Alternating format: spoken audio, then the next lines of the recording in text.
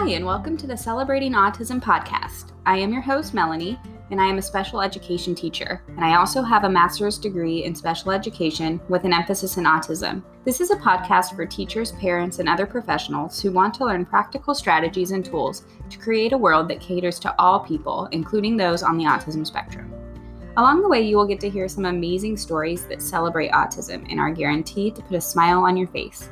So let's get started on our journey to making our world a more inclusive place, one strategy at a time, along with improving the lives of people with autism and their families. In today's episode, I'm going to be sharing a couple of strategies that are going to make distance learning easier for parents and students with autism. I'm going to be talking about the importance of a daily visual schedule and how to add reinforcement into your day to get the most out of your child, while at the same time keeping it fun and keeping it light. Please enjoy. Hey everybody, I hope everyone is doing well and staying healthy right now. I know it's been really tough for me to be out of school. I'm really missing my students and my classroom and my routine. And it's been really tough to work from home and have to create a new routine and a new schedule. I was able to do a read aloud for my students on a platform that we use called Flipgrid. And I got a couple of really awesome responses back from some students, and it just made me feel so good, and it made me feel like I had purpose and that I was hopefully bringing some light into their days at home. So that was really awesome. And it was so funny. The other day, my husband and I were out riding bikes in our neighborhood, getting some fresh air, taking a break from being inside. And in the distance, I saw somebody that looked familiar. And as we got closer, it was one of my former students. And he is somebody that I still continue to work with every week on social skills and things like that, now that he's in middle school and not in my class anymore. And it was so awesome to see him. It just gave me so much joy, and it just made my whole week, and it really energized me going into this week. It was just so great to see him and to see his smile and to see that he was doing well. So I know that right now is a difficult time for a lot of families who are doing distance learning or learning from home.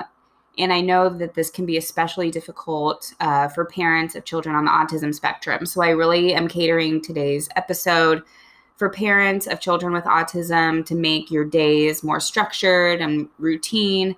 We know that people with autism thrive on structure and what to expect in their day. And part of this is knowing when an activity is going to start, in what order it's going to be completed, and when the activity will end, having a clear start and stop point. So your first step in creating structure for your student's day is going to be creating a visual schedule. Now, this is something that your students are used to because at school we have a visual schedule, and this helps them get through their day. They know what's coming next. They know when certain things are going to start, when certain things are going to end, and it's really helpful to get a routine going. Now, if your child is someone who needs a little bit of control, make the schedule together and offer some choices. So for example, do you want to do reading in the morning or the afternoon? Do you want to do math in the living room or in your bedroom? You can offer so many different choices in terms of the location of where they want to work, what time, for how long, with a pen or a pencil, etc. Doing the learning from home, you have a bit more flexibility because you have so many more options, and the bell doesn't ring at a certain time in the morning and it doesn't end at a certain time in the afternoon. You can kind of make it flexible to what your student needs. However, if your student is not somebody who does well with choices, and sometimes a lot of choices can be overwhelming, your student might have a big reaction over having to make a decision, make it easy for them and try to mirror your distance learning day as close to his or her school schedule as possible. The more familiar the day is, the more success you will have. And if you're unsure of exactly what your student's daily schedule is at school, you can ask your student to help guide you in making the schedule, or reach out to your student's teacher via email or phone, and I'm sure he or she would be happy to help. When you're making your schedule, make it visual and make it specific. Even if your student can read, it's still important to add a visual next to the word to make it more engaging. You're also going to want to add the start time and the end time to every activity. And when reviewing your schedule with your student, it's going to be important to tell them when the activity will start and when it will end. So for example, Let's say math is from 9 to 9:30. You can say we're going to be doing math from 9 to 9:30, and when 9:30 comes along, we're going to have a 15-minute break. Even if you're not finished at 9:30, that is when we are going to stop. That is what you're going to tell your student. And during these time frames, you can even set a timer and make it more structured with the direct instruction of when the timer goes off, it is time to clean up. And be sure to give your child a 5-minute warning before the timer goes off so that they know what to expect. And when the timer goes off at 9:30 and your student maybe has 2 or 3 more problems left to do on a page, let's say, for example, and let's say your child is really stressed out about having to be done at this time because they still had a couple more problems, and let's say they start to have a big reaction, this is when you come in and you can prompt your student to ask for more time. You can say, I see that you're feeling stressed out about having to be done. You can say, can I have more time, please? And then your student will hopefully say, can I have more time, please? And then give them the time to finish. Follow through is going to be extremely important for developing this new routine. We are in this time of uncertainty, and that's why it is more important than ever to develop new routine. It takes time, and that's why follow through is so key in this situation. Making sure you are following the schedule as written with very little wiggle room. Following through with expectations, even when your child is having a behavior, is really, really tough. And I know this because I do it daily at work. But when a child eventually understands that a full meltdown will not get him or her out of doing the task, it will only further delay him or her from getting the reinforcement they want. Then you won the battle, and getting the tasks done will get so much easier. This brings me to my next point in this distance learning situation. Provide opportunities for reinforcement. Have a couple of options available for your students to work for.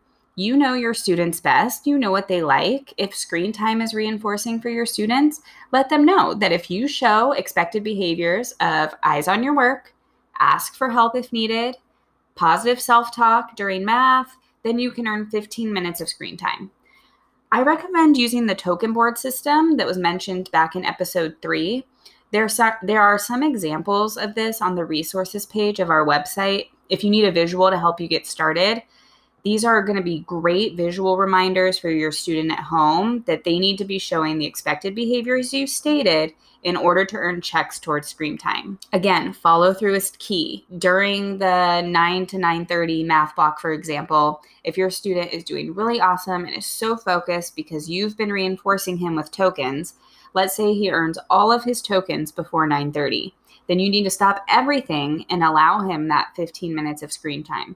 I can't stress how important this is if you want the token economy to keep reinforcing that behavior. If you give the student all 5 or 10 of his or her tokens before the time is over of that subject, and you don't give that reinforcement immediately, then all of that trust is gone and the economy just isn't going to work well because they know that they're going to have to finish the task regardless in order to get their reinforcer, even though they've been doing what they've needed to do this whole time and they've earned the checks. So make sure you stop everything and give that reinforcer when they earn it, with the expectation that when the 15 minutes of screen time is over, it's going to be time to get back to work. Definitely go back and listen to episode 3 if you need some more examples of the token economy. I really went into depth in that episode on how to use that reinforcement system, and I think this is a really easy way to bring it into your home.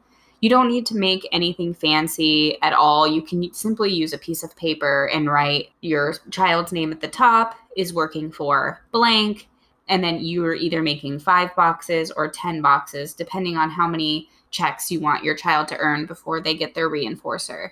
And you can just use paper and pencil and draw the checks in, or you can have your child draw the checks in, but only when you say that they've earned one. In the next couple of weeks, I'm going to be sharing even more tips and strategies for how to make distance learning easier.